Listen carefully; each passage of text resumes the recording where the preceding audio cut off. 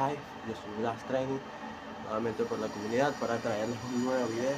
Hoy les traigo una rutina sencilla para principiantes de tren superior, básicamente una rutina funcional que cualquier persona puede hacer. Así que dicho esto, vayamos con la rutina.